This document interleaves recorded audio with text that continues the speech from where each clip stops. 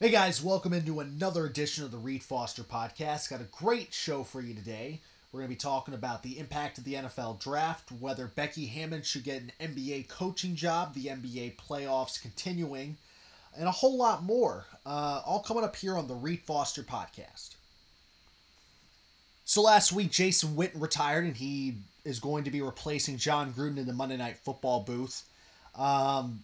And as soon as it happened, I'm not surprised. I mean, if you played for the Dallas Cowboys and you're white, you're gonna get a broadcasting job somewhere. That's just the rules.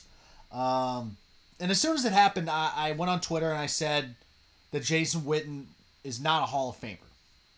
And anytime you say that, people turn it into this thing where if you say someone isn't a Hall of Famer, it's like you're a hater. It's like you're saying that Jason Witten is garbage. And that's not what I'm saying.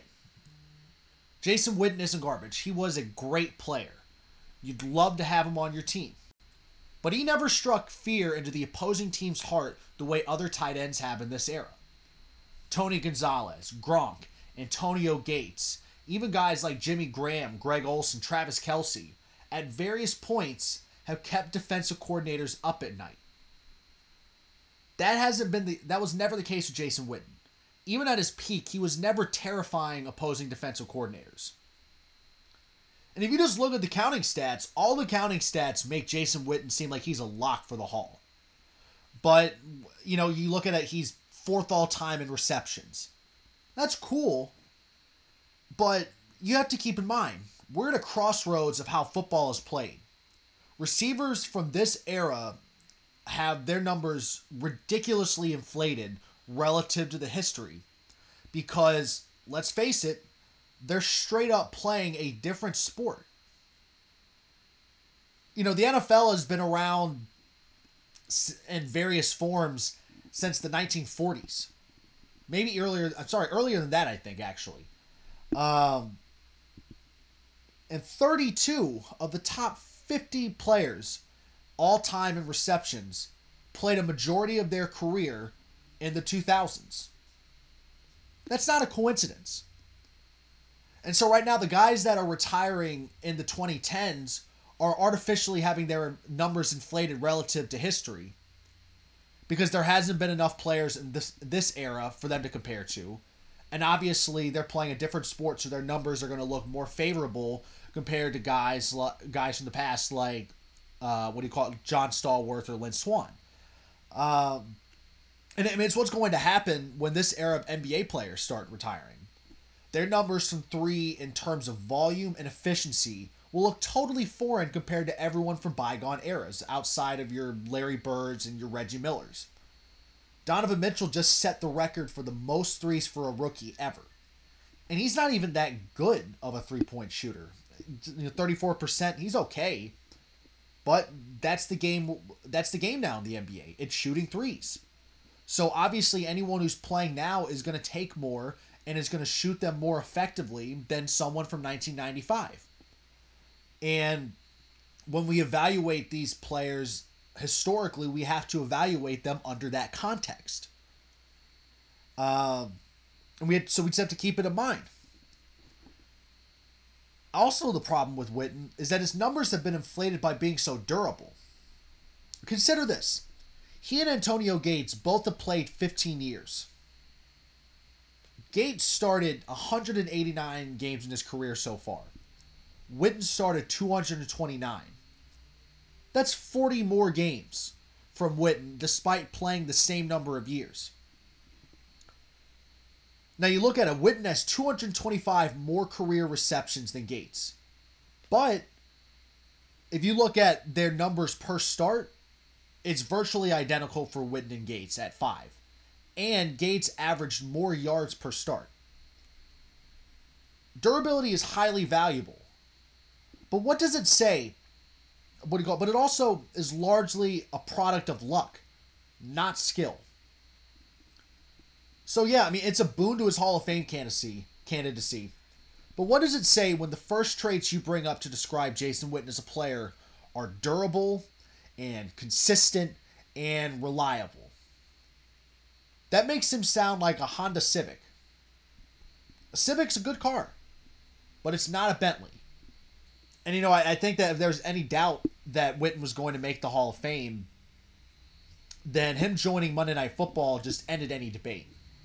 Because now those 15 years of playing on the Cowboys and playing in virtually every 4 o'clock window on Sunday on Fox, that exposure is now going to be even more intensified with his presence on Monday Night Football. You could go ahead and get in the gold jacket now. He is guaranteed to make it.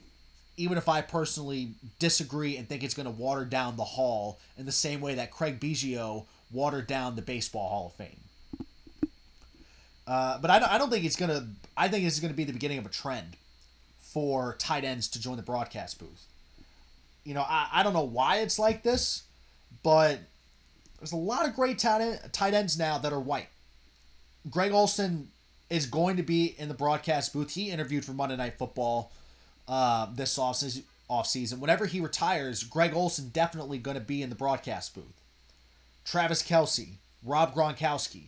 Those guys would make excellent additions to the broadcast booth. They're both handsome, very exuberant, very fun personalities, and again, they're white.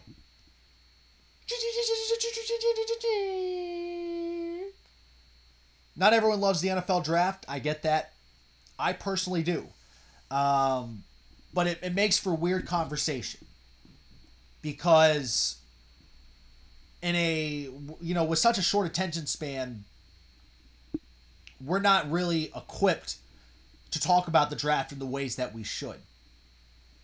If we really wanted to be effective about things, the way we would discuss drafts is that we would talk about, right now, we would be spending this time talking about the draft from 2015, 3 years ago. Because at this point, we have a chance to actually properly evaluate everyone's draft. Right now, we don't know. We know for a fact that the draft is a crapshoot. Because even if a player, he lands in the perfect situation, he is with a great coach, has the right role for him, everything is perfect, you could also tear your ACL in minicamp, just like, what do you call it? Just like Dante Fowler did, the number 3 overall pick for the Jaguars a few years back. You never know. And it's difficult because you want to evaluate this season and you want to evaluate the draft. How much will it impact this year? I don't know. Maybe not a whole lot, but we know that's going to affect it at least somewhat. I think it's pretty safe to say that if the Saints didn't have an incredible draft class last year, they weren't going to be winning the NFC South. Their jump to a top 10 defense was spurred in large part because of a great draft featuring guys like Marshawn Lattimore, the cornerback. Their offense was boosted by third-round pick Alvin Kamara. So the draft is going to play a role this season. And, because of that, I'd say my favorite drafts usually are ones from good teams. Because generally, their rosters are set up to where rookies aren't asked to come in and be everything. I like Calvin Ridley more that he was drafted by the Falcons than I would have if he were taken by the Arizona Cardinals. Because he's not going to be expected to be the number 1 receiver off cuff. Ridley playing next to Julio Jones, that changes the equation quite a bit. And that's why I love the Eagles and Jaguars draft. Not a coincidence that they are, in my opinion, the best teams in their respective conference. You look at the Eagles. They take their first pick they use on Dallas Goedert, a tight end whose most frequent comparison was Zach Ertz. And now Goddard is going to be lining up in 2 tight end sets with Zach Ertz. With Trey Burton gone, he fills a need too. Then the Eagles, with their 4th round pick, took Josh Sweat, an edge that fell because he's got long-term health concerns. The doctor said that he's got bone on bone in his knee where there should be cartilage, which is a healthy reminder that professional football players are not rational people. Those durability concerns are going to be eased quite a bit because he's going to be the Eagles' 5th edge rusher this year. He's going to have a chance to grow into being a pro and use his elite athleticism to affect the game. Then you look at the Jaguars. In the first round, they took Taven Bryan, a raw defensive tackle that needs to be refined a bit. But he has a chance to be extremely disruptive. He's going to have the opportunity to grow into himself and develop his skills as the 4th man in the inside rotation in Jacksonville before he's asked to succeed Malik Jackson there. 2nd round pick was DJ Chark, the wide receiver that lit up the combine with a 4.34 40-yard dash. All he's going to be asked to do this year is run go routes and take the top off the defense. They've got a pretty good receiving core outside of him. So, the definition of success for DJ Chark this year, if he has 20 catches for 300 yards and 3 touchdowns, and he is an effective decoy for Jacksonville, then he was a great pick for them. 3rd round pick, Ronnie Harrison. He could have started at safety for a number of teams, but because the Jaguars are so deep, he's going to be a backup for them. And he's going to increase their flexibility since he can contribute in the box as a 3rd linebacker at times next to Myles Jack and Telvin Smith. If Ronnie Harrison were taken in the 2nd round by the Carolina Panthers, and they're saying, we need you to come in and be our starting safety and be a star immediately, I wouldn't like that pick nearly as much. But context matters. And it's not a coincidence. That's why you see a lot of the same teams being good year after year. The Steelers are constantly able to find quality wide receivers because they have a great organization, very stable. They have a Hall of Fame quarterback in Ben Roethlisberger, and typically they have great wide receivers to slot them next to. Antonio Brown, they drafted James Washington this year in the 2nd round. He's going to be lining up next to Antonio Brown and Juju Smith-Schuster, 2 fantastic wide receivers.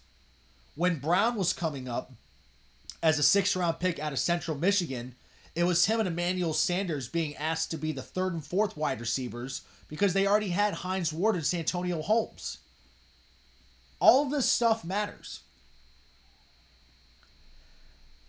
I do want to note that while we can't properly evaluate drafts until a few years out, I'm going to go ahead and plant my flag in the sand. I don't think that's the right phrase, but whatever. I'm going to go ahead and say I think the Bills may have had the single worst draft of all time.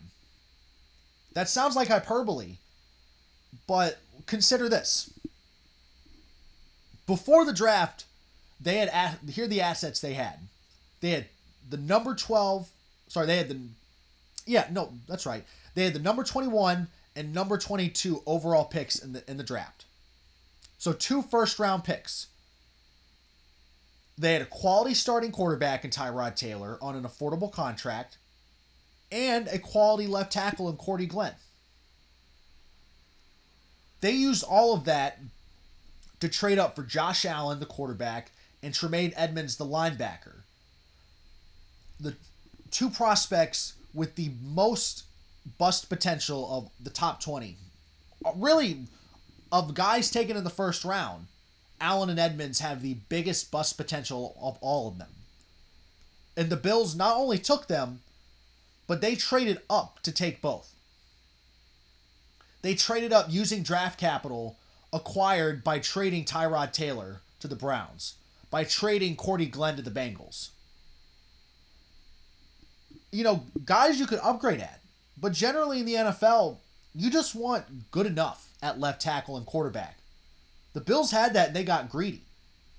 I mean, you look at the Cincinnati Bengals, they were willing to move back 10 slots in the first round for Cordy Glenn because they let Andrew Whitworth go thinking they had a plan to replace him, and it didn't work out. And it sent their entire season last year into a downspin. Now they're desperate and they're taking Cordy Glenn. They're excited to have him. And you know who might have liked to have a quality left tackle? Josh Allen, your rookie quarterback. Even if you're gonna move up and decide to move on from Tyrod Taylor, I bet your rookie quarterback would like to have a decent left tackle protecting his blind side. That's just me. You know, the best coaches in the NFL take the players they have and build the system around them. When building the roster, their primary focus is getting good players and sorting it out later. The worst coaches in the NFL are rigid with their system. We need this exact player or the system fails. And if that's your system, it sucks. Can anyone at all describe Bill Belichick's system? You can't. Because he doesn't have a system. His system is get good players at the best value he possibly can and build the system around that. Buffalo decided it needed someone like Josh Allen as their quarterback, even though Tyrod Taylor proven to be serviceable. They could have taken those 2 first-round picks and used them on players to build around Tyrod Taylor. They could have used that to build up the defense that's got some holes. I mean, there's a lot of places on this roster that could be upgraded. I know they made the playoffs last year, but this wasn't a playoff roster. And I think anyone who pays close attention would tell you that. And it's a great story that they made the playoffs, but that's not where this team is. And yet they're giving away assets, valuable assets. And I wouldn't even say they got great value for it. I mean, Tyrod Taylor is a quality starting quarterback, and you got a 3rd round pick for him? Cordy Glenn is a quality starting left tackle. There's not a whole lot of those in the league. And you were only able to move up 10 spots in the 1st round for that? I just don't like it at all. Considering what they had entering the draft and how they decided to use it, I think very good chance worst draft ever. And when Brandon Beane and Sean McDermott eventually lose their jobs, it's going to be because of that.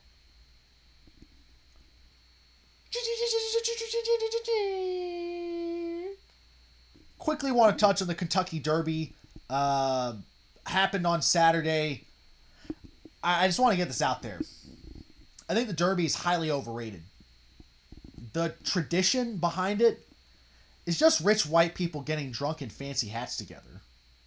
And look, I mean, you can say the tradition of most things is overrated and boil it down to something silly and snarky like that. But generally, there's other stuff to bring you in. The tradition of the Masters can be pretty obnoxious at times. Oh, they're not fans, they're patrons.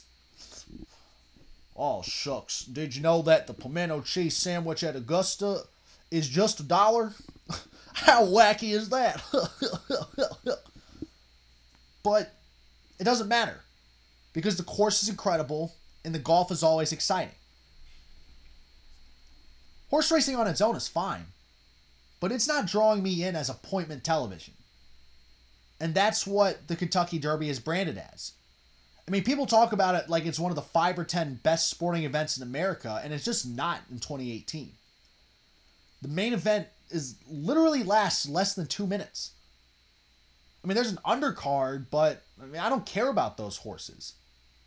And, you know, I'm not going to say I'm above horse racing because drinking and mindlessly gambling on things is plenty of fun. I'd go to the horse track if one was near me. But it also, I think it should be said, the sport's undeniably cruel to the horses. They're forced to exert themselves beyond what's reasonable, and a lot of them literally die on the racetrack. You know, I know there's a lot of cruel sports involving humans, but at least the football players and UFC fighters that are trading on their bodies have a choice in the matter. Racehorses are only brought into this world for one thing. And so, I don't know. It just doesn't feel right to me.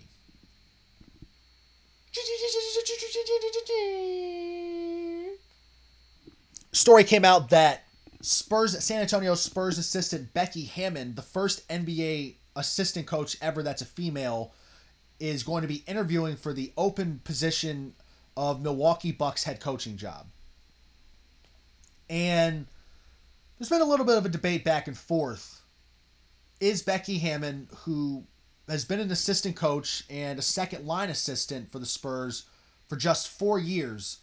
Is she qualified enough for the job? And I go back and forth in this, but my question on that is, does it matter? Because I agree, like on the surface, you compare Becky Hammon's qualifications to the average NBA coach that gets hired. She's not necessarily qualified based on that standard. I think it's absolutely fair to question whether her qualifications merit being hired as an NBA coach. At this level, everybody deserves scrutiny. You don't get a pass. The issue here becomes when people continuously harp on the qualified thing, when it's clearly being used as a smokescreen for thinking that a woman shouldn't have a man's job. I've got no idea how many years of being an NBA assistant coach you need, quote unquote, to be a head coach. I got no idea how many years of being a quote unquote top line assistant you need. You know, by top line, I mean there were a couple of guys, Etor, I think, Messina, and James Borrego, who are above Hammond on the Spurs coaching staff. I think she's the third assistant in the pecking order. I don't know how you qualify that. But I got no idea how many years of being a top line assistant you need. Because the X's and O's of basketball, they aren't necessarily that complex. You need to spend years to get inundated with it all. Because I'm not saying that I'm Captain X and O at the basketball. I'm not. Yeah, but I've got no doubt that Hammond has a grasp of that stuff. Generally, the technical stuff takes a backseat to one fundamental question. Can you get through to the players? And some of that is running plays that gets everyone involved, but generally it's just a psychological thing. Can you get through to the players and motivate them? Tyronn Lue was 38 years old when he got the Cavs job. He was able to leverage his relative youth and relatability into trust from his players, and that worked for him. He parlayed that into a championship in 2016. I don't know Hammond personally, so I can't answer if she's got the ability to get through to players. But if she doesn't now, she likely never will. If she does, then she deserves a shot at being a head coach. And I think it's worth noting when we're discussing qualifications. A couple of years ago, there was a pretty big job in our government that came open. And there are a lot of candidates, but it primarily boiled down to 2 candidates. One female and one male. And the female was more quote-unquote qualified. Guess what? Turned out that didn't matter too much when the decision was made. Qualified's what you make it out to be.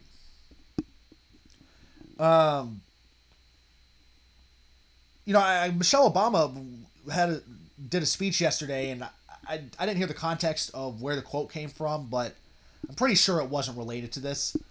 But she was talking about, she said, quote, "I wish that girls could fail as bad as men do and be okay. Because let me tell you, watching men fail up, it is frustrating. It's frustrating to see a lot of men blow it and win. And we hold ourselves to these crazy, crazy standards." And that's totally fair. And when you consider that quote in the context of Becky Hammon, when guys who have failed as NBA coaches, and I'm a firm believer in second chances. David Fizdale, Mark Jackson, I think they could have a lot of success in a second stint as a head coach. But not everyone deserves a second chance. Neither of the Van Gundy brothers deserve it. Steve Clifford seems like a nice guy. Didn't do a great job with the Hornets. He failed. He shouldn't get a second job as a head coach. But he's going to continue failing up. And I don't think necessarily that guys like that getting more opportunities is directly related to sexism, but it is rooted from the same place of stagnant thinking. I will say, I do hope for the sake of Hammond and the future and for future women in the profession, that she doesn't get hired too soon or in a bad situation. If that's possible. I don't know if it's possible to get hired too soon. Because fair or not, her success will play a large part in getting the next female coach hired. If Becky Hammon flames out, people are going to use that, hoist that up as an example for why women can't be successful as NBA coaches. And it's not going to be fair, but we have to understand that's the reality of what's going to happen.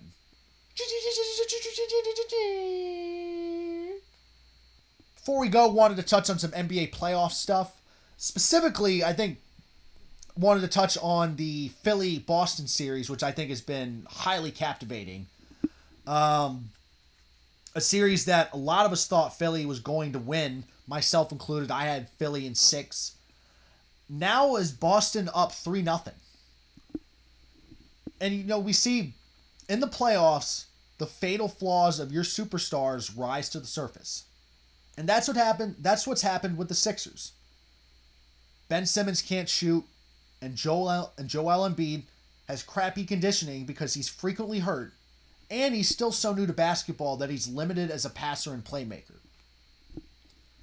These are issues, of course, that can be sanded down over time, but when I say time, I mean over the course of 1 to 3 years. For Philly to come back, those problems need to be resolved, nowish. And, it wouldn't surprise me to see the Sixers push this series to 7, since they'll be favored in both home games, if we do get to a Game 6. And they already nearly won Game 2 on the road, so stealing Game 5 in Boston wouldn't be that crazy to me.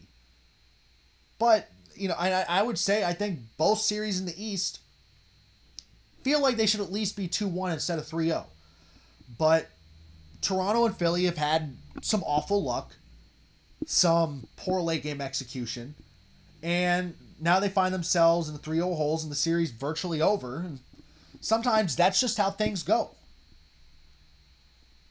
We like to talk about how the NFL playoffs, because it's one game and you're out, luck decides everything. But it affects things in the 7-game series too. For as 7-game series is a lot more fair than one game and you're done, but it's still a lot less than a whole season. And it still opens itself for a little bit of volatility and a little bit of variance. But I also say, from the Boston side of things, it's been interesting to see the praise levied upon Brad Stevens. There was a Twitter poll yesterday I saw that asked people if they were starting a team, would they rather have Stevens or any player in the world. 34% of people chose Stevens. Now, pretty fucking absurd, since the NBA is a players' league. There's a reason why LeBron has made 7 straight finals with 3 different coaches. I also think we're seriously underrating the talent of this Boston team. Even with Kyrie and Gordon Hayward gone, they're more talented this year than last year. With how Terry Rozier, aka Scary Terry, has performed this postseason, he and Isaiah Thomas are close to a wash. And now they also have Jason Tatum, who has been incredible. And late in Game 3, anytime things got tight for Boston, they essentially said to Tatum, here's the ball, go make something happen. And more often than not, that's exactly what he did. He didn't deserve Rookie of the Year with how incredible Donovan Mitchell and Simmons were this season, but he's been a revelation. He's already got a few moves he can go to, which you don't expect from someone that young, and he's had a great feel for how to use his body to create space. Of course, it helps that his wingspan resembles that of a peregrine falcon. All that being said, it's hard to disagree with any of the accolades we assign to Stevens. Watching the Celtics with Brad Stevens feels eerily similar like watching another Boston coach. It feels eerily similar to watching the Patriots with Bill Belichick. Because when we talk about the brilliance of Belichick and the brilliance of Brad Stevens, it's not necessarily that everything the Celtics do is brilliant, but it's more so that nothing they do ever seems idiotic. And eventually, inevitably, the other team is going to do something idiotic, and Boston will take advantage. Just like the Patriots. The Patriots don't beat themselves. They let you beat yourself, and that's how they win. And when you basically don't make any mistakes, your margin for error grows dramatically. I know this is some high-level analysis. Don't make mistakes and it helps. But I think we focus so much on the great plays, and we don't focus enough on the guys that don't make the bad plays. And that's why a guy like Al Horford is so underrated. Because he always makes the right play. He doesn't always look flashy, he doesn't always look spectacular, but he's almost never in the wrong spot. And that counts for something. And right now, what it counts for is Boston being up 3-0 and being close to punching their ticket to the conference finals for a second consecutive year.